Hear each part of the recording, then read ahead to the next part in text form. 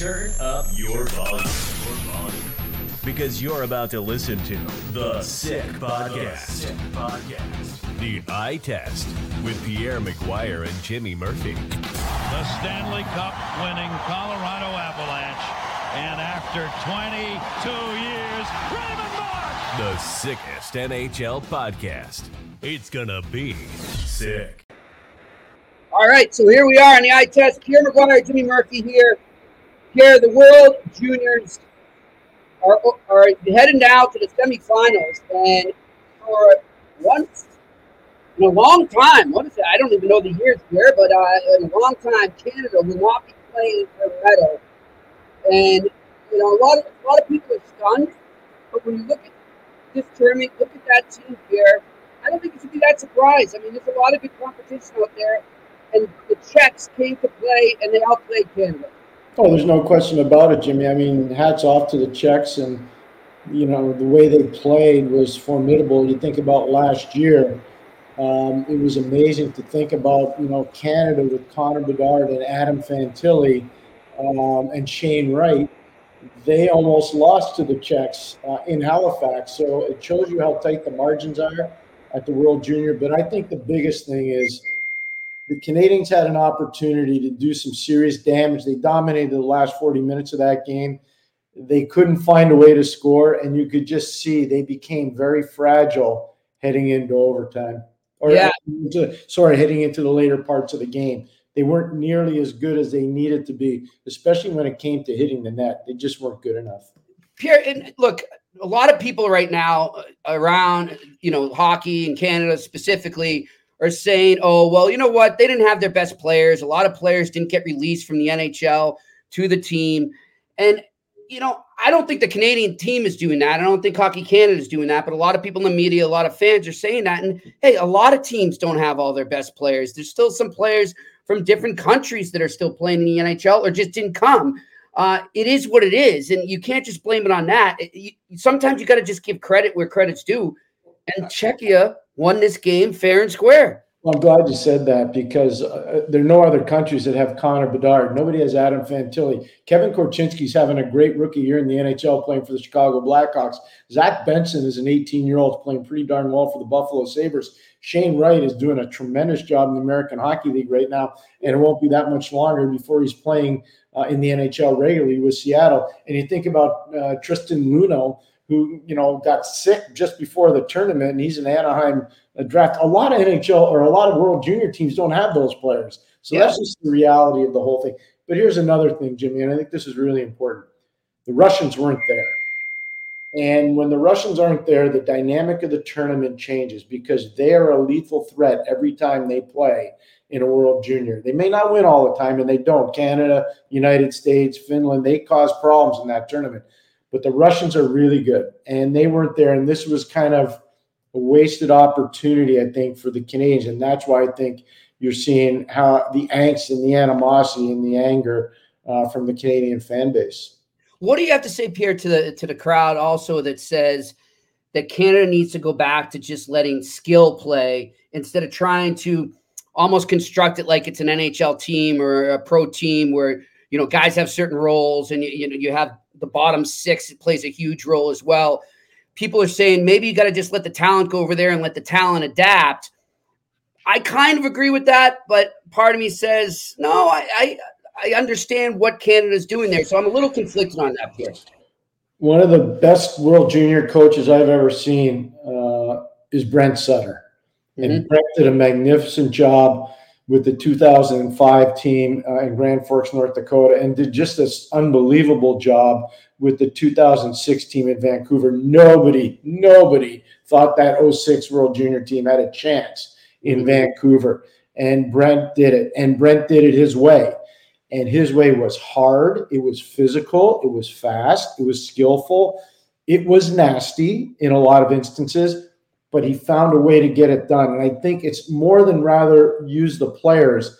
I think it comes down to a coaching template as well. Mm-hmm. Because right after that, Craig Hartsburg did a fantastic job in Sweden in 07 and did a tremendous job in Pardubice in the Czech Republic in 08. Those are back-to-back goals. And then Canada kind of lost their way. Yeah, that's right. Canada didn't win in Saskatoon. The United States won. Canada didn't win in Buffalo in 2011. Russians won. And so, Canada kind of lost their way. They won 5 straight, but they kind of lost their way a little bit too. And people need to remember that. Yeah, for sure. And I guess I just like some people were likening it back to what was it? Was it the 98 World Cup team that was sort of, built more on roles as opposed to skill? Not World Cup. The Olympics. The Olympics, yeah. Olympics built more on roles as opposed to skill. And they felt like that kind of backfired against Canada there. And I heard some people saying it was a similar situation here. I think that's kind of a stretch. It's a very large stretch. You can't even equate the two situations. The truth of the matter is the 98 team, they basically went off a model on a roster. And I'll give you an example, and I like the guy a lot, Rob Zamner. Rob Zamner was put on that team as a checker. And I know that Bob Clark thought the world of him, one of the general managers. Pierre Gauthier thought the world of him, one of the general managers. Bob Gainey thought the world of him. So all these great hockey guys thought that Rob Zamner was going to be a difference maker. And that's when Canada said, you know what, enough with the ghost rosters. Let's just load up and go with the best players. And if you look at the 02 Olympic team that Wayne Gretzky and his group put together, they just went, we're going to just outskill you. We're going to outmuscle you. We're going to outskill you.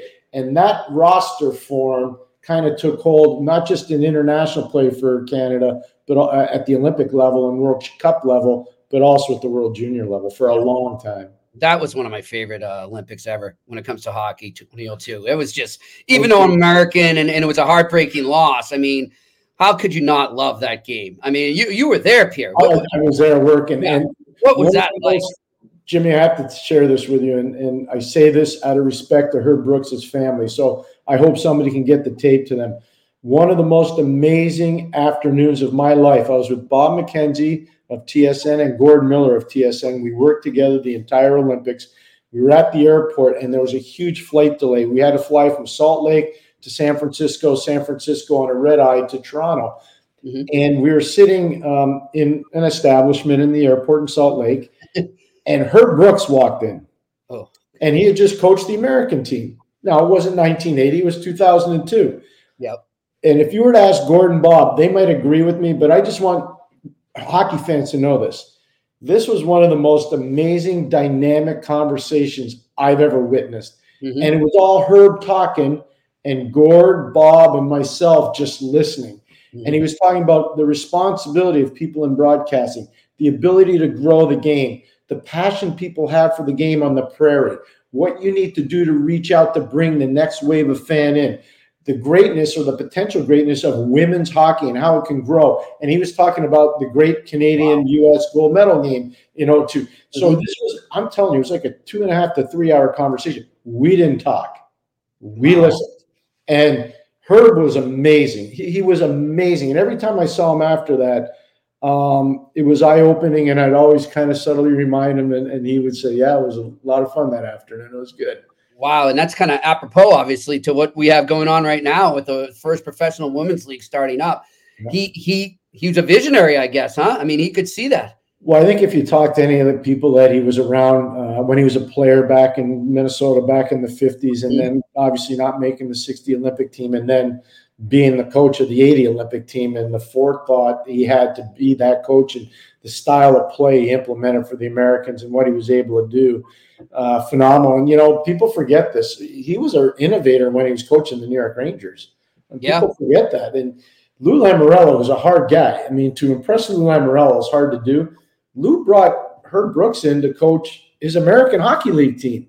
Wow. In Utica, New York. I mean, people forget all these things. And it's really important to understand the dynamic of history that Herb Brooks played in so many situations, whether it was at the college level in Minnesota, whether it was at the Olympic level, obviously with Team USA, whether it was at the minor pro level, whether it was being a visionary for really caring about all things hockey, or whether it was in the National Hockey League. Herb Brooks was an innovator. He's a fantastic innovator.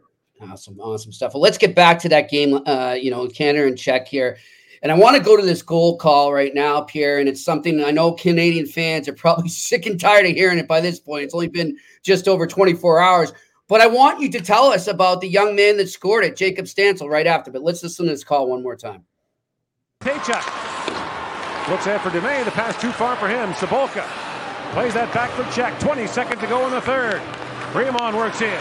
Drops it back to Beher. And now Stensel shot, scores!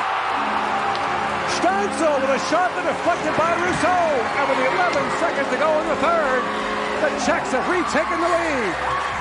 Stensel opened the score. Yeah, it's tough. It's tough to hear. I know Canadians, but you got to admit it was a nice goal. And he's just doing what he's supposed to in that situation, period. Just get it on net and anything can happen. I know they tell us that throughout our hockey lives, and it becomes kind of a cheesy way to say it, but it's true. It's the absolute truth, and that proved it right there. Get it on net and anything can happen. That was his second goal of the game. And, he's a bigger body. He moves really well. A tournament that obviously will continue for Stensel and the Czech Republic. But, Jimmy, you couldn't be more correct. At the end of the game, what are you supposed to do? Shoot the puck in the corner? No, just get it to the net. Yeah. I felt really bad for Radek Bonk's son, Oliver. He was the defenseman who the puck went off of and carried into the net. It was just one of those amazing plays. He's doing the right thing, right? Yeah, he's just doing the right thing. Absolutely. What that play, when I'm watching that, now this wasn't the gold medal game, but for the Americans that are watching this is important. In 2004, the Americans had never won World Junior Gold. They were playing in Helsinki, Finland. They were playing against a really good Canadian team. Marc-Andre Fleury was a starting goalie for the second year in a row for Canada. He was a starting goalie the year before in Halifax. Right. Marc-Andre Fleury went to clear the puck in the gold medal game against the Americans. He shot it off of Braden Coburn. Patrick O'Sullivan was the nearest player to Braden Coburn. Patrick O'Sullivan got credit for the goal. It was probably the first time that he ever got a gold medal winning goal, in my opinion, that I can remember for Patrick. And it was the first time the Americans ever won a gold medal at the World Junior. Yeah. When I saw that play yesterday, I said, this is like 04 all over again. Yeah. And I was in an optimistic way trying to say, yes, Oliver Bonk's going to be upset, and that had to be painful for him. But I saw what happened to Braden Coburn, who had the same thing happen. He went on to have an amazing NHL career. Marc-Andre Fleury still playing. So even though there's bitter disappointment there, guys can still go on and have careers. And I hope that's going to be the case for Bonk in particular, and Rousseau, the goaltender for Canada. That was unfortunate for them. Yeah, and it's interesting you say that, because the talk right now here, obviously Matthew Poitras is coming back to Boston right now. He may have landed by now, and a lot of people are saying, "Well, was it worth it?" I hate that they say that, but it's what's being said right now on the airwaves here in Boston. Was it worth it for him to go over there? And I say, of course it was. It doesn't matter if he won or lost. And furthermore, I'll be honest, Pierre, I almost feel like that loss, that pain that he's feeling right now, and just will inspire him more. If he's a strong person and a strong player, which I believe he is, I think that helps him going forward. Just like you said, it helped for the Canadian players there in 04. I think it helps toughen guys up, and they learn from this, and that's how you become a true professional. One of the things that I was really looking forward to, not in a negative way, but a positive way, is how the young players reacted and the coaching staff reacted afterwards. You could bury your head in the sand and point fingers and say all negative things, but most of them, in fact, all the sound bites I saw and heard, especially Poitras, which I thought was fantastic, basically saying, I feel like I let a bunch of people down, and I feel like I let my country down. I know some people are going to say, oh my gosh, that's a little excessive. That's exaggerated. That's how those guys feel. Of course. They're just being totally honest with you. And I think that's a big part of the process, is being transparent. I like to use that word a lot. It wasn't a word that I knew when I was younger. I didn't understand it. I think once you get into the media side of things and you see people that aren't transparent, and then you see people that are transparent, you notice there's a big difference in their character and how they gauge themselves. So I appreciate the people that are transparent. You may not always like what they have to say, but they're putting it out there for you. And I think what Matthew did yesterday was tremendous and a big step forward, even though they're not bringing back a medal, especially the gold one, which is what Canada goes for whenever they go.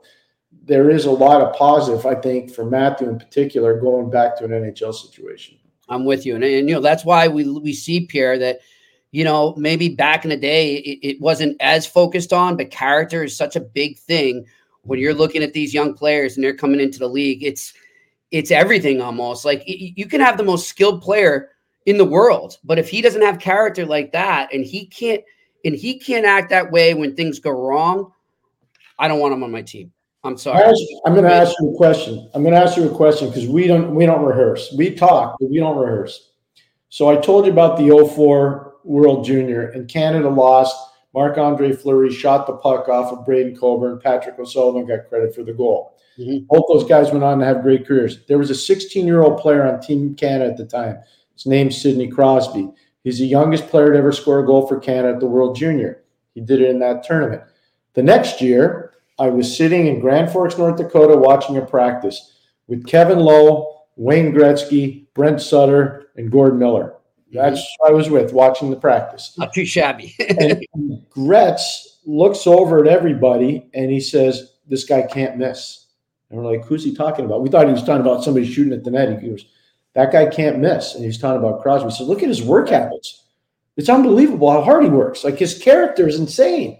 Yeah. He was right on. He couldn't have been more right on. And then in that tournament, anybody that was there will tell you the line of Corey Perry, Patrice Bergeron, and Sidney Crosby was crazy. They just dominated. It was, Jimmy, it was unbelievable. But my point is, to build off of you, character does matter. Yeah. And that's, if you watch an NHL game today that Sidney Crosby's playing in, there's no quit. Oh, yeah. And we're going to get to that later for sure. There's no quitting this guy. Like, I'm telling you, Pittsburgh's relevant right now and still in the playoff discussion because they have Sidney Crosby. If he's not there, they're not even – they're where Columbus is. I'm telling you right now. Yep. They're where Buffalo is right now. They're where Ottawa is right now. Yeah. Those teams don't have anybody like him. I know. And, you know, I was lucky enough to cover Patrice Bergeron for so long, and the same thing. I mean, the character he had on, I don't mean to sidetrack here, but, you know, whatever. We like telling stories on this podcast, and I think that's why our listeners like us as well. Pierre, I'll just never forget Game 6 when they lost to the Blackhawks, and I'm in that, and I got down in the dressing room a little early, and I don't know how I kind of slid in. I really probably wasn't supposed to be in there that early. And, you know, most of the guys were in the back in the weight room or whatever, just trying to gather themselves before they came out to face us. And I see Patrice Bergeron come out, and he's just stumbling to get across the room. And he looks up and he sees me and he's like, "Murph, I need your help." And I had to go over there and I had to just kind of talk to him and kind of guide him along. We're talking. He comes over and he's getting ready for the media to come in. And I'm just sort of standing next to him. And I don't know how he's staying up here. And then he goes on to tell us what, and you know what he played through in that game: broken ribs, dislocated shoulder, punctured lung. And he still battled through it. And it wasn't just for that game. It was a previous game as well. And I'm just sitting there in complete disbelief of what I am seeing. And I think at that point and going forward to this point, that's 2013. I've never in that one moment, I've never again had that much respect. Like, I have a lot of respect for all these guys, but that one moment was something I'll never forget. Just the respect and the admiration and the awe that I had for Patrice Bergeron in that moment. There's nobody that wins that cup as a player. And I would even say the training staff and the coaching staff, there's nobody that ever wins that cup that hasn't gone through a whole heck of a lot of something that if you don't have a ton of character, you're not getting through it. Yeah.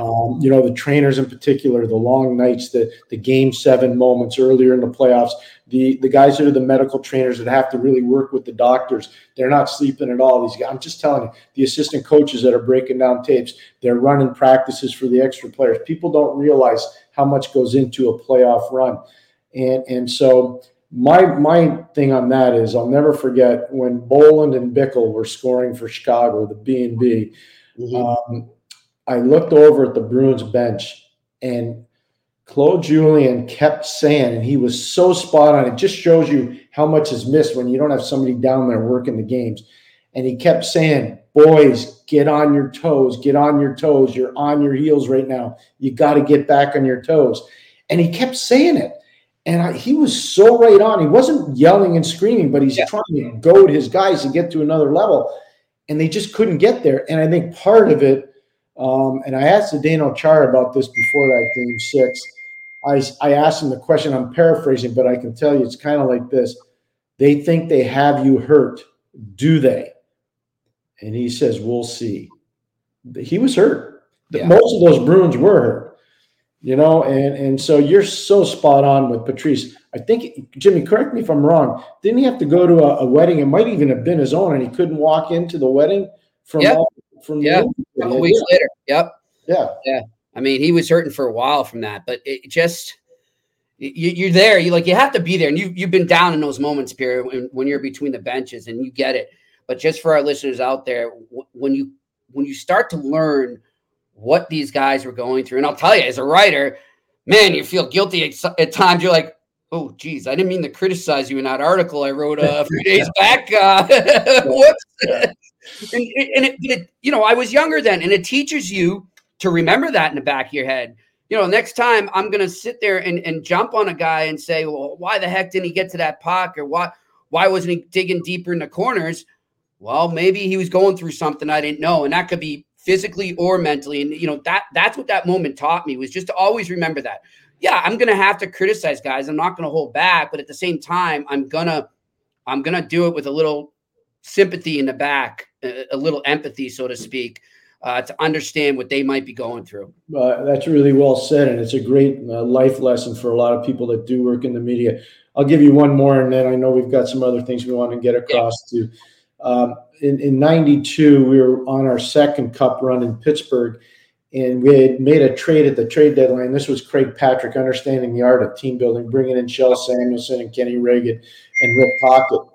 And what I remember the most from that playoff run, and there was a lot, we were down 3-1 to Washington. We had to win game 5 and 7 on the road. We were able to do that.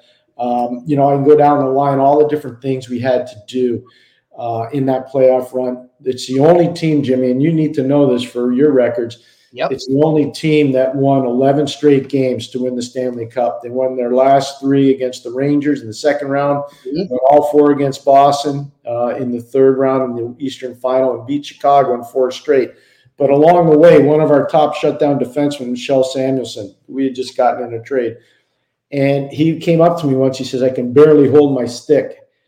And I say, oh, that's no good. And I go, have you seen the trainer? He goes, yeah, I've seen the trainer. And he goes, well, what do you have to do? He says, I got to get injections. I'm like, okay. Are you all right with that? And he goes, 100%. But he goes, I want you to come with me because I'm not a fan of needles. So before every game, we would sit in the training room and all the guys would have to leave. And he would grab, and he had huge, Shel's a big guy. Yeah. And he would grab my arm with his free hand, and he put the needle in. Yep. And he would be like squeezing. The harder he squeezed him, he'd be like, oh my gosh, this must be killing the guy. Yep. Anyways, we did that the rest of the playoff. I forget what round it happened in, but I remember going into game 4, he had the shot, and he said to me, he goes, we're winning today because I can't do any more of this stuff. I'm done with this. Yeah. It's amazing when you see guys like that are so big and tough and the littlest thing. I'll tell you one thing. Of all the misunderstood guys I ever had a chance and the privilege to work with, he was probably the most misunderstood. His passion to play, he accepted his role unbelievably. Yeah. He was such a loyal teammate in so many ways, and he just told it like it was. If the team was no good, he said, we stunk. And if he was no good, he'd be the first guy to say, Jesus, I was bad. Every time I see him on the road, he's scouting now, and I just think the world of him. I have so much respect and admiration for Big Shel. Well, we'll get back to the NHL in a bit. I just want to finish up a little more World Juniors, Pierre, with you. Yeah. And let's get to the USA team here. And obviously a lot of Americans down this way are pretty happy with how that team is playing in the World Juniors. And they were expected to do well, but they're delivering. There's a difference between being expected to play real well and challenge for gold and actually delivering. And right now they're delivering in a big way.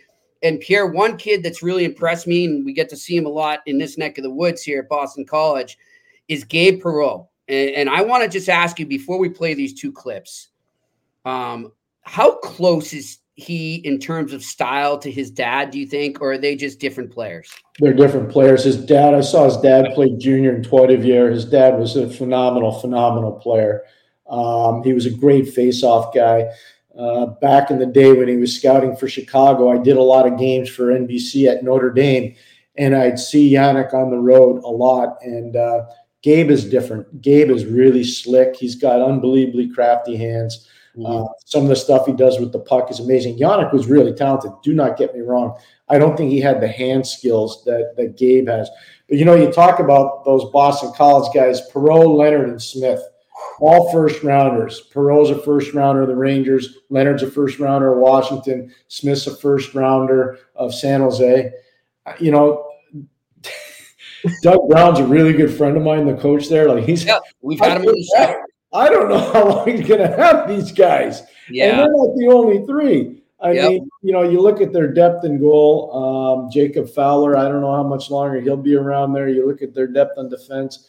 I mean, they've done a great job there. But those three players, and Perreault in particular, phenomenal, Jimmy. Really, really good. Let's listen to the 2 goals that Perreault got yesterday in that game, in that big win for Team USA. And then we'll talk a little more about him. But more specifically, I want to talk about what you just brought up, that line, because that's a huge factor right now for USA. But let's listen to these goals. Back to the front of the net, deflection, save made, and the rebound chopped away. Held in by Casey, backdoor score. Open net for Gabe Perreault on a great feed from Seamus Casey. Top gets tied up, dishes it off. Puck control here for Team USA. In front of the net, deflected, score!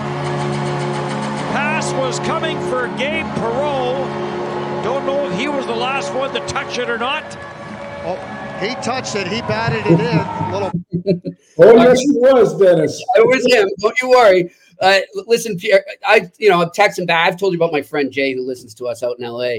And we were texting back and forth watching this. And, we're talking about just the fact that how lucky USA is to have that line with these 3 players that are already so familiar with themselves, that have this built-in chemistry in a tournament that really you have to form chemistry in such a hurry. It's a very difficult task, and it can be a huge difference in whether you advance or not. So to have that already in your lineup, how much of an advantage is that for USA? Substantial. It's a great point. A lot of times Canada, when they were looking at these situations, and I speak to that only because I was around their training camp so much, they try to put twosomes together rather than threesomes because it was easier to do.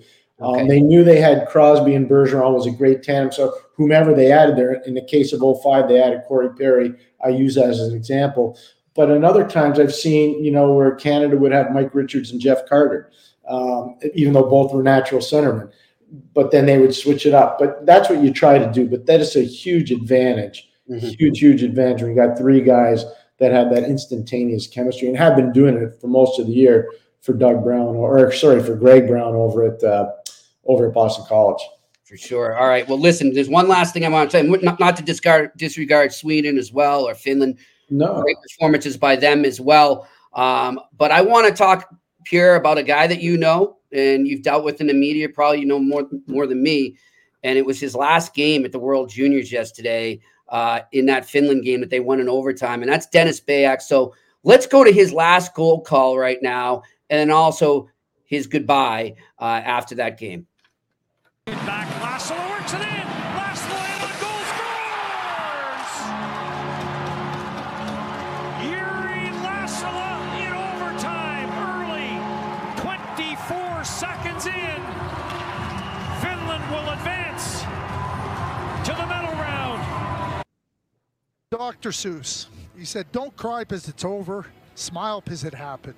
You happen to all of us. You're a special person. You're a special friend to so many people. And everybody loves you. Everybody appreciates what you've done. And what you've given us is something we'll never forget. Thank you. It's been a terrific ride. And I have met so many good people along the way. And the games are the games. And I'll never forget the 2016 World Junior in Finland. It was outstanding. How the Toronto people took to the Denmark team, how the Victoria people took to the Kazakhstan team. But it's the people that I've spent these tournaments with that have made it all worthwhile and made it all so much fun. So to everyone, thank you very much, and thank you for this. It's been outstanding. Classic. Yeah, no, a gentleman. I've known him a long time. I texted with him yesterday. After the game was over, his last call. It was fitting that it was Finland beating Slovakia in a beautiful goal, by the way, by the captain of Finland.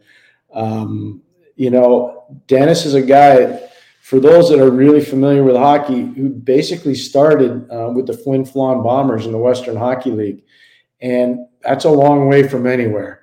And not a lot of easy trips there. The great Bob Clark is a legendary Flin Flon player. But I remember talking to the late, great Patty Janelle, who was a longtime scout in the NHL and a longtime coach in the Western Hockey League. Teddy Hampson, who's still, I think, doing some scouting work. But it's really an interesting thing. So Flin Flon, back in the 1950s, when their teams really became, legendary, one of the things they promised their teams when they would go to the Memorial Cup is if you won, you had a job for life in the mine. I'm not kidding you. Wow. And so I talked to Patty Janelle and Teddy about this. I've never had a chance to talk to Dennis Bayak about it, but they told me, and I've been to Flin Flon before, and I could see, it's tough. Why Bob Clark was such a good player and such a tough guy. You know why Teddy Hampson was such a tough player and such a good guy. He's a great guy. And Patty Janelle was tough as nails. So all these people came out of there, and they were great hockey people. But Dennis Bayak comes out of there, and he's like one of the nicest guys you'll ever meet.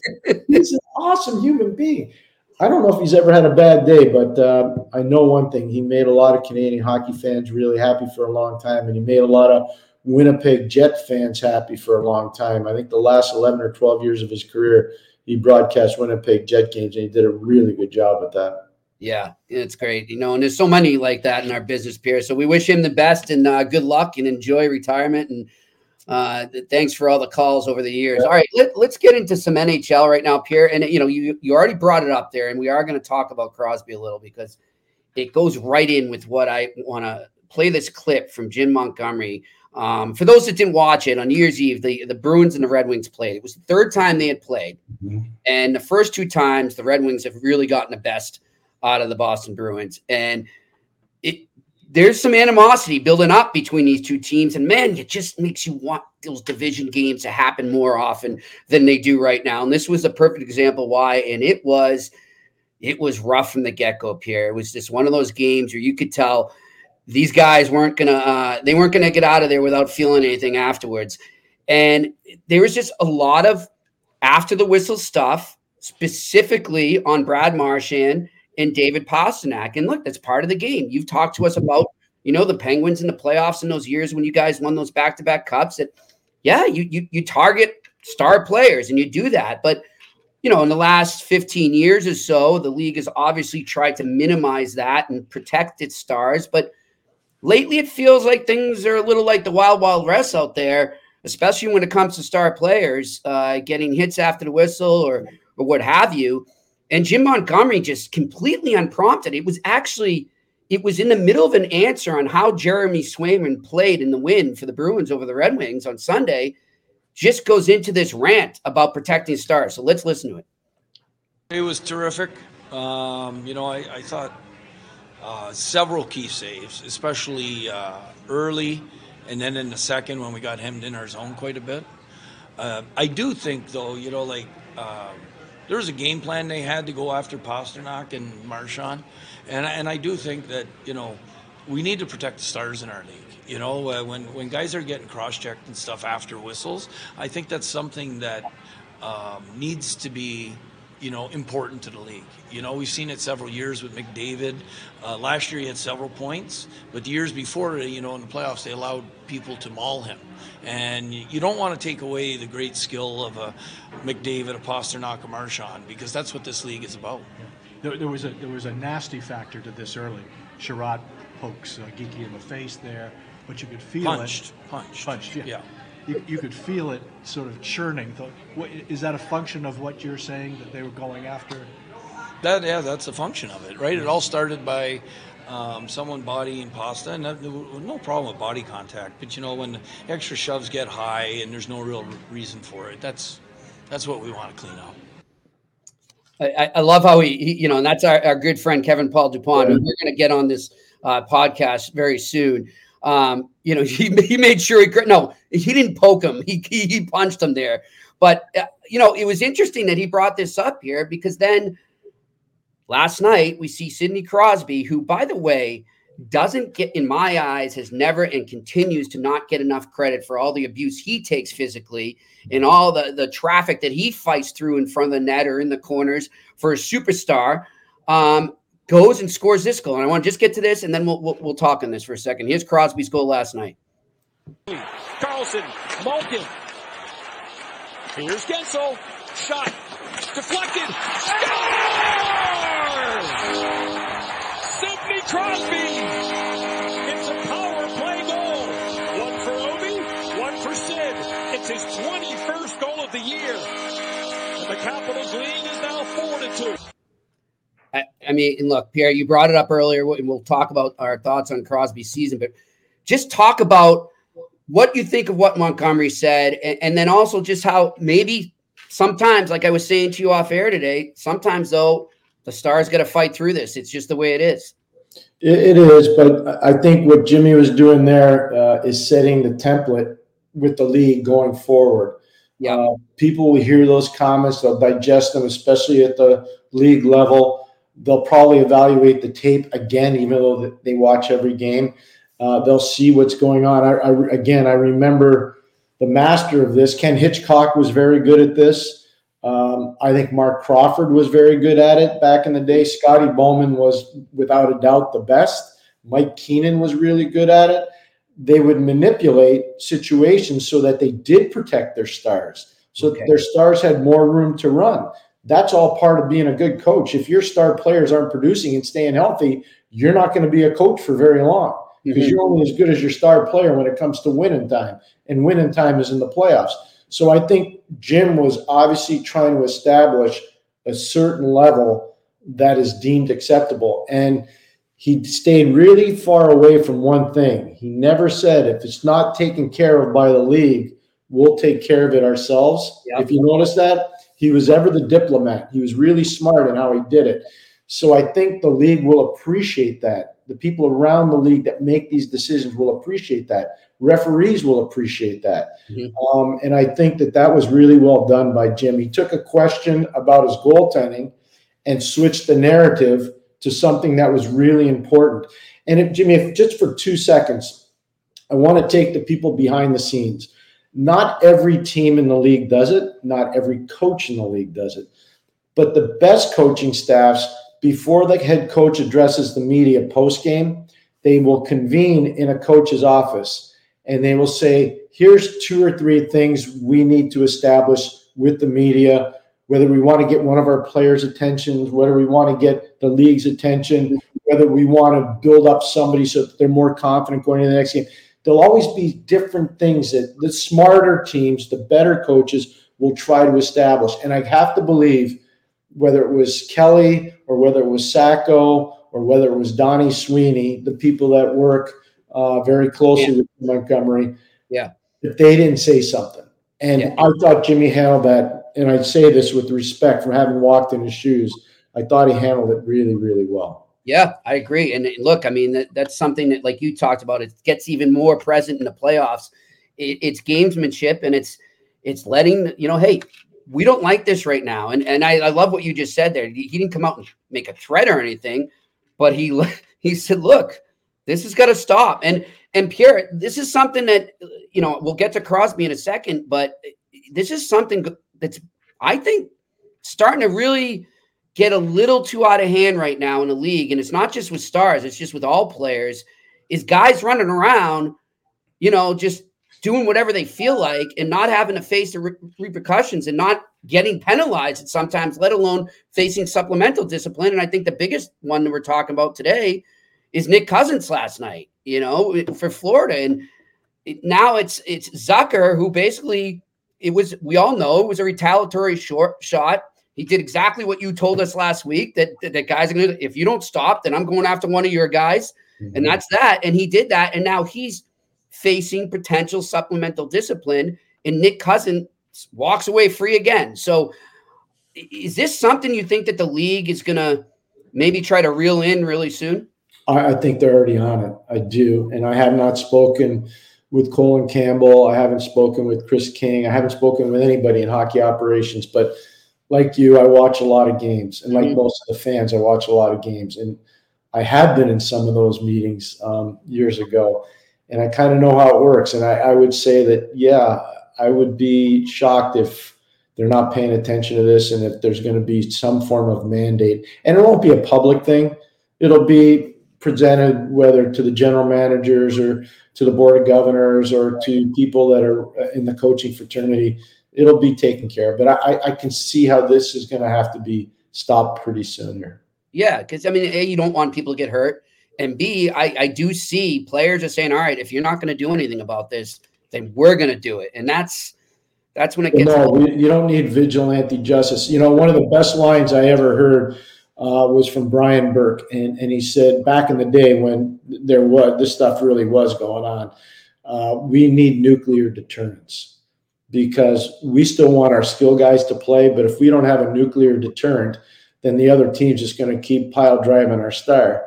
So we made sure, and Brian was so good at that. Brian never had soft teams. He never did. Never. Maybe didn't always have winning teams, but he never had soft teams, you know. And if you look at that team that won the Stanley Cup for him in 2007 in Anaheim, they were tough.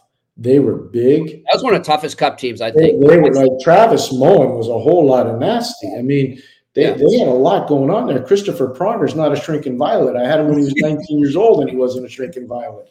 Yeah, I mean, so Francois Beauchemin was as nasty as there was. I mean, and he's just a big, strong physical. He wasn't dirty. He just was a tough guy. Very Terry. So they had a lot of stuff going on there in Anaheim, and Brian deserves a lot of credit for that team.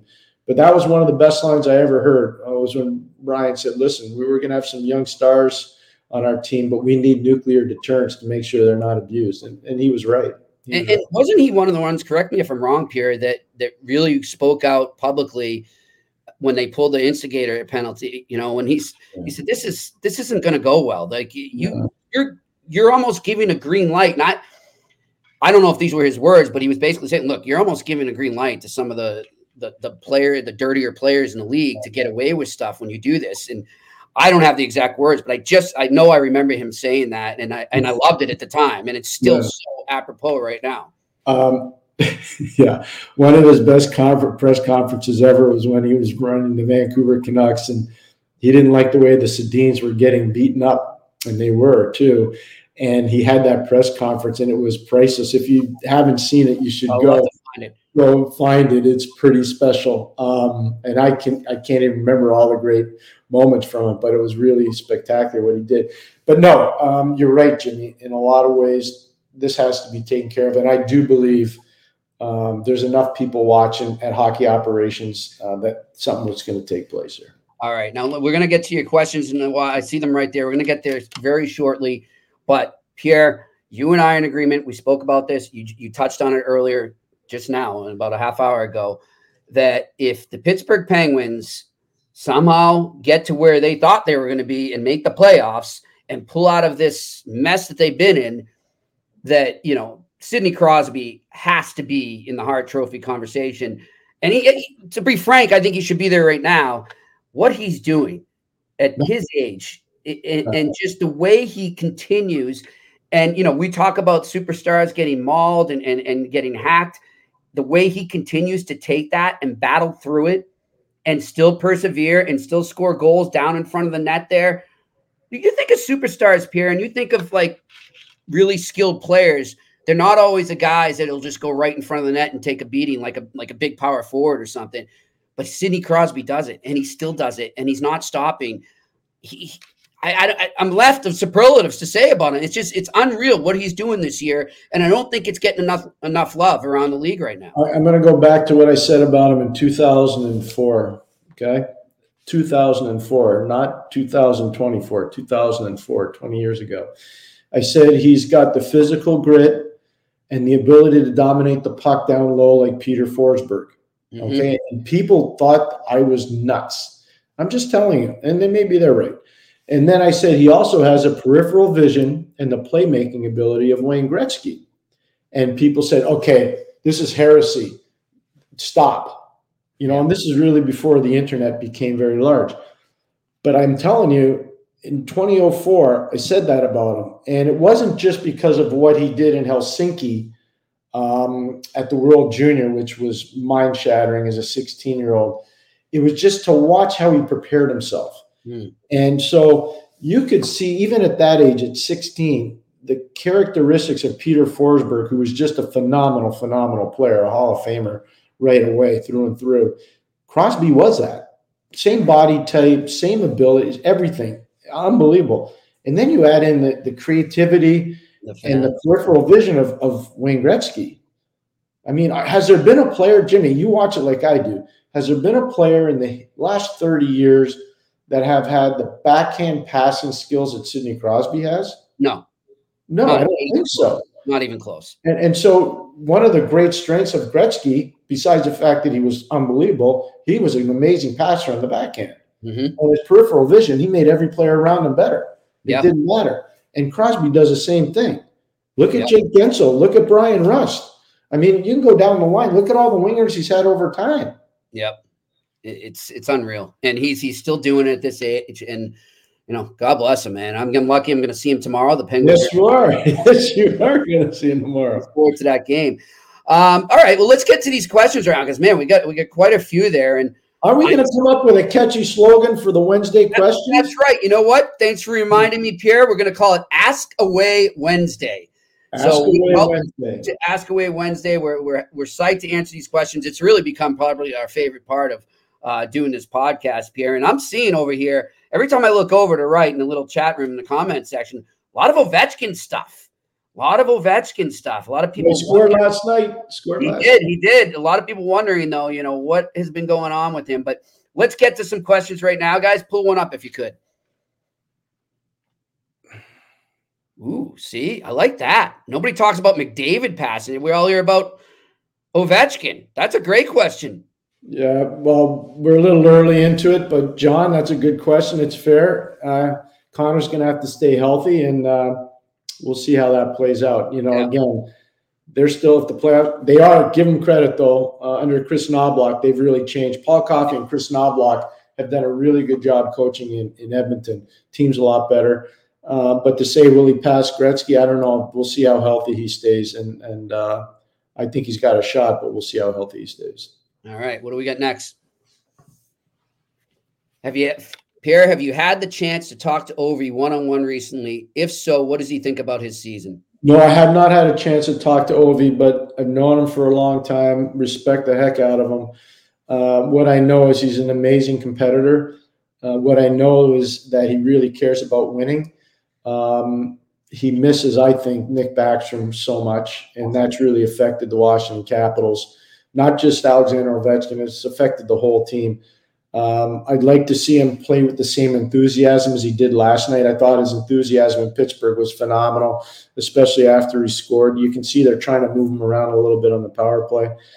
But, Alex has been at this a long time, and I don't know if he will catch Gretzky or not, but I'll tell you one thing, he's going to give everything he has to get there. I know that. Pierre, I wonder too, you mentioned not having Backstrom there, okay? You also have a new coach come in. They've also lost some other personnel that he was used to. I wonder if, because they have sort of changed their style, I find them to be more defensive. They're more stressing the defensive side because maybe they're lacking a bit of skill. They are missing Backstrom. How much is that? And I'm not making excuses for him at all, because I'm sure he wouldn't make this excuse. So this isn't, saying, oh, well, he's making this. No, I'm just calling it like I see it. Yeah. I wonder if it's a matter of him adapting, like you said, not having Backstrom there and adapting to a new coach. And it's tough when you get older to do that. And when you're used to playing one way and you're used to having that guy always feeding you the puck in the sweet spot, I wonder how much of that really is hurting him right now. Probably a little bit, but again, the one thing I'll say about him is he's going to give everything he can to try to get this team over the hump. And that's what the easiest thing for us to do would just be to body slam him and say he just doesn't have it anymore. And that's not true. That's not true at all. And I think you got to be fair to these players. And he's going through a difficult time, but I saw last night enthusiasm and energy that I think he needs to have, because that's when there's guys love to score. Everybody loves to score. Yeah. Alexander Ovechkin really likes to score. But I think, too, Sid brings that out in him, too, Pierre. Well, that's been going on for a long time. And people forget this. They always talk about Ovechkin and Malkin, or Ovechkin and Crosby. Ovechkin and Malkin's not a whole lot of fun either. Okay. Just putting it out there. Yeah. And I've done enough games where Malkin's been really good, but for whatever reason, Ovechkin's gone right after him and tried to take him apart. You know, I mean, so it's more than just Crosby when it comes to Pittsburgh and Washington. I think Malkin's involved in it too. It's funny you bring him up because I saw some quotes from him last week, and Malkin was saying how he was grateful for Ovechkin and Crosby because he doesn't have to deal with as many of us as the media, because they're always going after him, and he's just like, yeah, whatever. Just kick back after a game. I don't have to worry about you guys. So it was good stuff. All right, let's go to another question.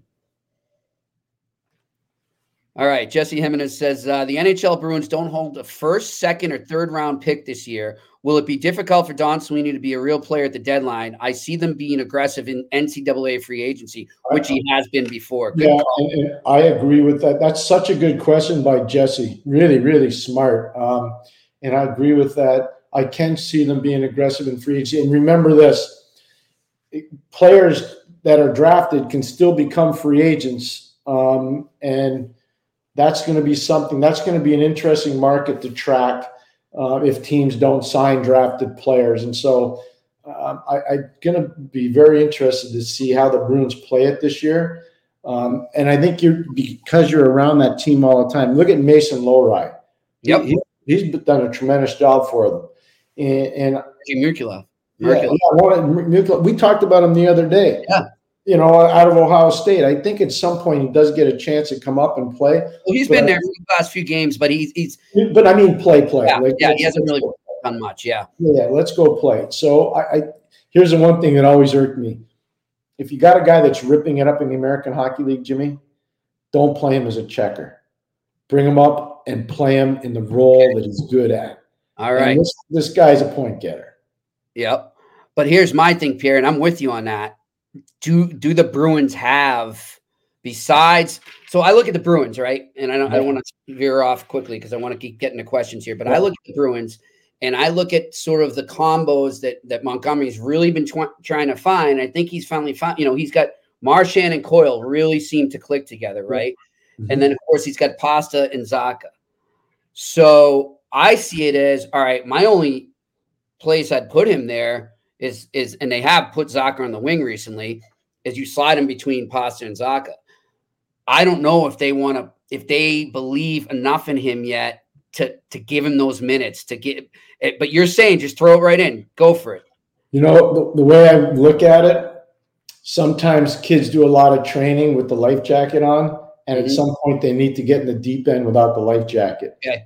And I think this guy's got enough of a life jacket in the American Hockey League that he can go in the deep end in the NHL and try it. And if he can't do it, there's a lifeguard there. It's called the head coach. Pull him out and put him on the bench. Okay.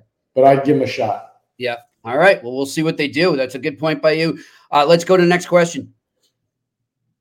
Yes. Slavkovsky is starting to have some dominant shifts, controlling the flow of the game. By the way, we warned you Canadians fans, be patient with him. What's Pierre's ceiling for Slavkovsky in terms of points, goals per season? I think he can be a 30 to 35 goal scorer. I think he can be a 65 to 75 point player, but I think he can be a power forward that's going to create room for Cole Caulfield, for Nick Suzuki. If you watch the game with Dallas last night, I know he gets credit for one assist, but really 3 goals a Canadian scorer. He's a big part of all 3. Yeah. Because of his physicality, his board play, and his strength on the puck. Give him another year. Wait for another year. I watch this guy. Bigger too. I don't think he's done with his size. You know what I mean, Jimmy. I watched him a ton his draft year, and I marveled at how big and strong he was playing in a situation in Turku where he was only on the 3rd line. He never really got big minutes. You could see this guy was going to be a dominant player. So I think the ceiling's very high for him.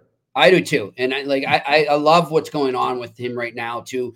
We were talking about this off air today too, Pierre. We don't know what's going to happen with them. They're likely not making the playoffs. Yeah. But I just like that even if this whole scenario ends next week and they're out of it, right? Because that's how it could go. I mean, they could very well fall out of it within the next week or two. And that's that. Just that he and the other young guys in that team have been able to sort of taste just a little bit of that excitement of being in a race, I think it's great. And it's only going to get better for these guys. And I know Canadians fans are getting restless. I understand it, but this is all part of the process. And you got to just have faith, and you got to move forward. You watch Slavkovsky, you watch Struble, you watch Gooley score last night, you watch Jordan Harris score last night. You're starting to see the chess pieces are starting to come together for this team.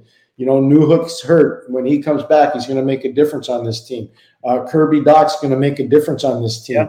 The Canadians, Masar, who we saw in the World Junior, playing phenomenal. Look at all the Jacob Fowler for Team USA and go, the Canadians are going in the right direction. It's just you got to be a little bit more patient because they're in a tough neighborhood.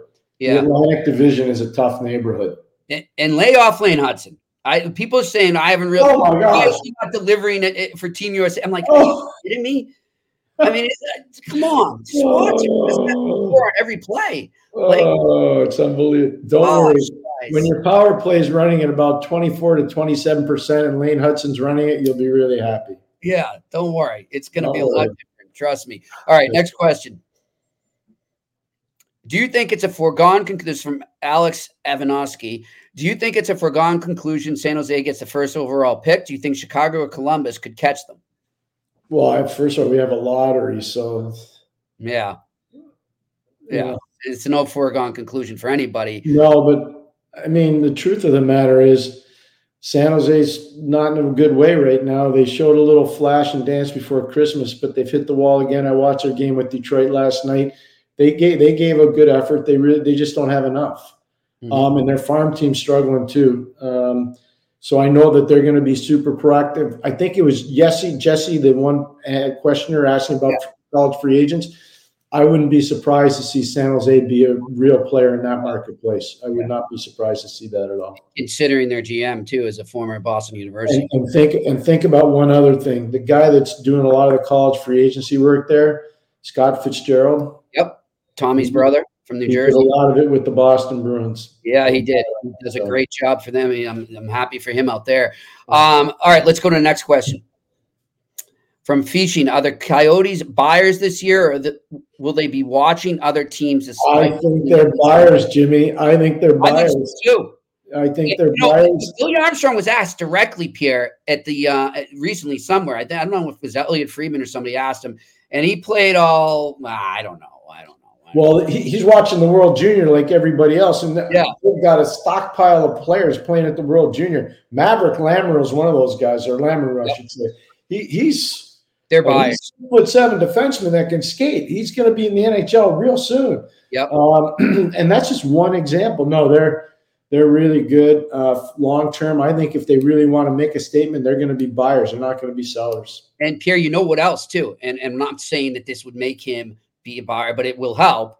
This is the first time they've really had some excitement over that team there. I mean, I've talked to people that are out there living there right now, and they're like, yeah, you can't get a ticket. I mean, I want to go see the Coyotes, and they're having trouble getting tickets to Coyotes games now. So you think about the kids that they have, though. Clayton Keller's still a kid in my eyes. Logan Cooley's just a kid. So, Michelli is a tremendous player. Nobody talks about that guy. He may be one of the best kept secrets in the league. So they've got a lot of good things going on there. Connor Ingram's been really good in goal for them.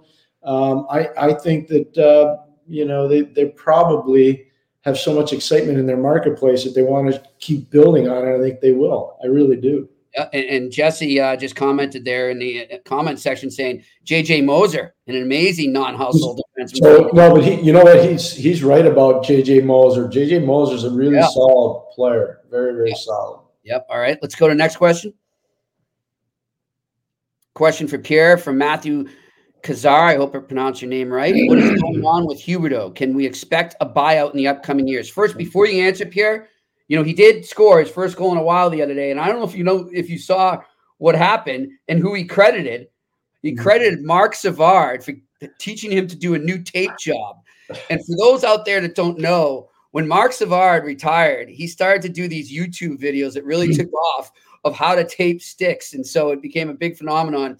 And now apparently he helped Huberdeau, and Huberdeau's crediting him for that goal. But I think that question. Does Jonathan have 5? I think he has got 5 goals this year, I think, if I remember correctly. Yeah. But no, look, I don't know if they're going to buy him out or not, but he's clearly not playing to the level that they were expecting when they got him, and then when they signed him. And Mackenzie Weegar's been solid for them, but that trade's just such a one-way slanted trade. Matthew Tkachuk or Jonathan Huberdeau. You know, I know. It's going to be tough. I hope he does, because I've got. I hope he's a really good. He's a good kid. Yeah, he really is a good kid. But I just, I feel bad. It's not. He didn't ask for the trade. He didn't ask to be traded there. Yeah. All right. Let's get to the next question. Hey guys, thanks for doing these episodes. This is from Brandon Parker. Thank you, Brandon, for listening. Question is, do you think Hughes and Gorton can sign a top UFA in the near future? So that's really hard. And the reason why it's hard in Canada, especially in the province of Quebec, are taxation issues, cost of living issues. It's a lot harder than people think. And usually when guys become unrestricted free agents, they're later in their career. So it's, their prime earning years are past, and it's not that easy to do. Can they do it? Yeah. I mean, but they haven't had a long laundry list of successful UFA free agents that have gotten them to the promised land. It's not an easy thing to do. Yeah, we'll see. They can make trades, though. That's the way they could do it. Well, that's how you have to do it. You got to make deals, and you have to draft and develop. Yep. And that's one of the things I think they're doing really well right now. They're drafting and developing. I have a concern, with Laval. Just they've got to start to play some more important games and get more relevant in the standings. But usually the second half of the year, that's when the American Hockey League really starts to heat up. All right, we're going to take, I think, about 3 more. Let's do it. We'll get next. John Little asking, have you guys talked about Canada's trouble with developing star NHL caliber goaltending? Man, I never thought in my lifetime I'd hear that question, but it's a good point. Well, now it's different, obviously. I mean, I come from the days when Marc-Andre Fleury was number 1 overall pick, Patrick Roy, the 86 and 89 run, Marty Brodeur, Jose Theodore. Canada developed a lot of goalies too for a long time. It's probably more cyclical now. But there's definitely a need for Canada to produce better goalies. I mean, I can tell you one thing.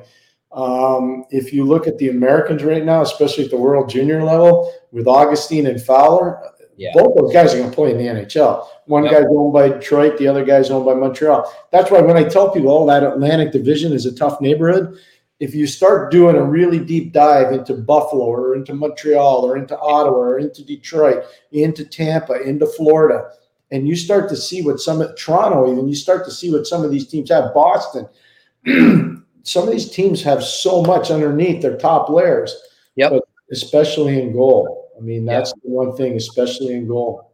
I'm with you on that. All right, another question here from Matthew Kazar again. Are the Leafs Serious Cup contenders? Please say no. I'm guessing Matthew's a Habs fan. Not until they fix their goaltending and their defense. Yeah, geez. I mean, they're not going in the playoffs. You're not going to outscore your way out of problems, and that's one of the things they do really well. Now, to be fair, they played a really smart game last night. I thought in Los Angeles, they played a really, really smart game, and the Kings are a good team, and they shut them out in LA. The Kings are better on the road, though, Jimmy, than they are at home. I was just going to say that. I was just going to say that to you, Pierre. It's crazy. But I don't think they're legitimate contenders until they make a real big statement about either upgrading their defense or upgrading their goaltending. And another goaltending there, too, because I was watching a clip of him before we came on, Pierre. Trey Living was just talking from the other day when they sent Samsonov down. And he's saying, we're sending him down there to get a reset. I feel like out of all the positions, that is obviously the toughest position to reset when you're in the midst of something that Samsonov is in right now. We saw it with Campbell. He hasn't really reset, right? And I don't, off the top of my head, I can't think of a guy that got a number 1 goalie that got sent down because he was going through a slump. I can't think of a guy that really dug himself out of it until he was on another team, Pierre. I went through this in Ottawa with Matt Murray. I'll never forget it. We had started a West Coast road trip. We were in San Jose. We should have won the game. We didn't. We were in Colorado before that. We should have won the game. We didn't.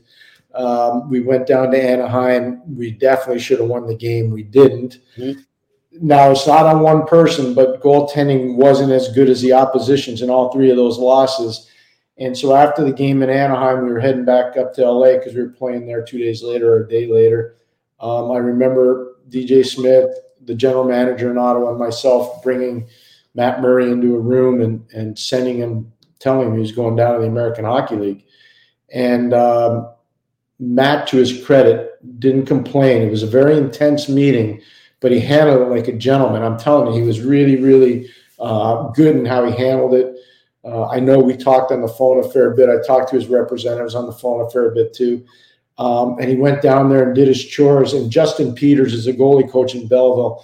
And they did great things together. And Matt came back. Did he ever come back to the level of being a Stanley Cup winner? No, I can't say that he did. But did he come back better? He did. He came back better because he went there and did his chores, and he worked with a really good goalie coach in Justin Peters, and he paid attention and respected it. So lots on the goalie, just to accept. You got to accept it. You got to accept it. It's not an easy thing. I mean, can you imagine? Matt Murray's got 2 Stanley Cups. He's making a whack of money. Yeah. I mean, it's hard. They're human. They are, and that's the hard part of the business that, again, I feel blessed to have been in this business for as long as I have. But I also like to think you never lose the ability to respect people. Yep. And, they have families, they have parents, they have children, they have significant others. All those people are hurting the decisions that you make. They're affected by it. Yeah. And so even though you got to make the hard ones and it's painful to do, you still have to respect the people that you're making the decisions about. Once you lose that, I think you've lost your way as a hockey executive. I really do. And by the way, you can go check out the clip. It's on TSN there. I did love the way that Trey Livin handled that press conference. I thought he did exactly what you're talking about right now. You could hear and tell the sincerity he had and the concern he has for the young Samsonov. Most people, not all, Jimmy, most people that are in positions of authority in the National Hockey League have had somebody tell them, you're no longer good enough to play. Your dream is over. Mm-hmm. I've been through it. When I was in New Jersey's camp, I remember them telling me, you're going to the minors, your career's never going to be in the NHL. Brad's gone through it. I can go over all the guys. Kenny Holland's gone through it. Just Ray Shero, drafted by LA, he's gone through it. Everybody that's the decision makers, Tommy Fitz has gone through. I mean, Donnie Sweeney was told it's over. Everybody. So you kind of know what the guy's going through. And if you don't, shame on you. Yep, for sure. All right, look, I think we got to close the questions here, but I do want to mention one that wasn't able to come through here, but he did hit me up on Twitter, and that's Norm, Pierre, asking you to take me to your favorite watering hole, Kilkenny Pub in Keene, New Hampshire. Yep. Tell us about the Kilkenny. Oh, there we go. It's very easy to do. Norm is a passionate hockey fan. I spent a lot of, 3 straight summers watching the U.S. National New England Regional Camp there, which is a precursor to kids going to the National Development Program. And, I happened to be there, not just scouting, but I was there watching my son, too, who was invited to it. But after all the sessions were over, I'd go visit Norm and his friends. Great. And the first time I went in there, Jimmy, I'll be honest, I was wearing a baseball hat. I was trying to low key it and just watch a little, because it's a summertime, maybe watch some Red Sox or whatever. And the guy goes, "You're Pierre McGuire." I go, "I am." He goes, "I'm a big hockey fan." And we started talking, and I think it was 3 or 4 straight summers. I actually stopped in there. My daughter went to Dartmouth, and a couple of times when I'd drive up from Connecticut, I'd go through there and I'd stop in and say hello on my way to Dartmouth. So it's a beautiful place in Keene, New Hampshire, and the Guinness is really good. They pour a really good Guinness there. Awesome. I remember too, Pierre, I think it was a few years back when you did start going there. He hit me up on Twitter, and he said, "Hey, I brought you up to Pierre, and he spoke pretty highly of you, so you must be doing something right." And I said, "Oh, that's good." Yeah. Oh, that's good. And here we are doing the podcast together years later. So I don't know, Pierre, about you. I feel maybe a remote is in the works down the line at the Kilkenny. We'll see. You know what? I think we should do a remote. Those college Fridays, on-campus Fridays, I really think we should be doing remote from some of these colleges. I really do.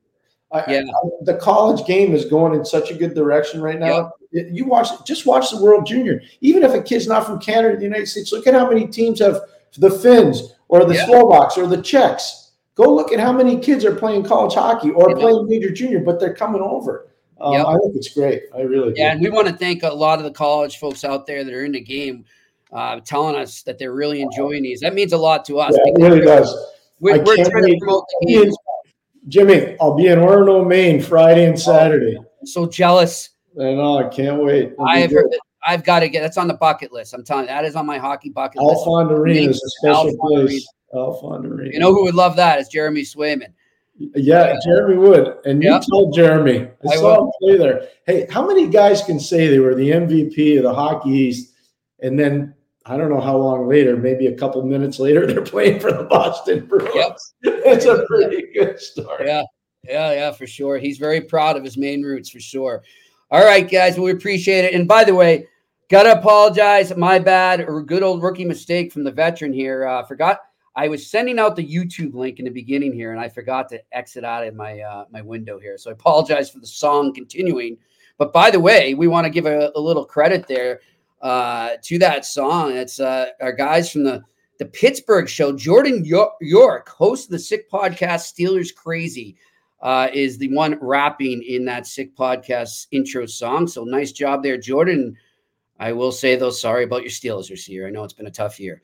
Pierre, by the way, we're getting down to the crunch time. I know you're a football fan. I am. And I heard you talking about it on Melnick's show yesterday, that you were watching the Rose Bowl and the Sugar Bowl and the bowl game. So before I forget, and I'm going to give you you got a pick for the national championship? Yeah, I do. I'll take Michigan out of respect to Red Berenson and Adam Fantilli and Brian Wiseman, who's an assistant coach with the San Jose Sharks. I will take Michigan because of those guys, and I think they'll just beat Washington. But I hated recruiting against Michigan. No. Recruiting against Michigan. In any sport, I imagine, right? I mean, I can't speak to the other sports, but I know one thing. We did some pretty good battle when I was at St. Lawrence, and they're just coming up under Red. Red did an amazing job there, Red Berenson. Well, I might get sick to my stomach as I say this because I'm a diehard Notre Dame fan growing up, but I'm going to take Michigan too. That's it. I said it. That's it. But I mean, you can't. They look great, and they're on to something there. The question is, will they have their coach next year? Does he end up maybe here? And we'll see. We shall see. All right. Well, listen, great show. We appreciate you joining us here on Ask Away Wednesday on the Eye Test on the Sick Podcast Network. And remember now, this is the beginning now. We are live now every Monday through Friday. So that means tomorrow and Friday, we will be live in this time slot at 4:00. Usually go to about 5:15. And we hope you can join us. And we'll still take some questions when we can in those episodes as well, even if it's not a Wednesday. But we appreciate all our listeners, and you've enabled us to get to this point where we are doing this, and we're psyched to work with the Sick Podcast Network, and we're really looking forward to this going forward, Monday to Friday, 4:00 Eastern here on the Eye Test on the Sick Podcast Network. He's Pierre McGuire. I'm Jimmy Murphy. We'll talk to you tomorrow. And that's a wrap. Hope you don't miss us too much until next time. Follow the Eye Test with Pierre McGuire and Jimmy Murphy on YouTube, Facebook, Google Play, and Apple Podcasts.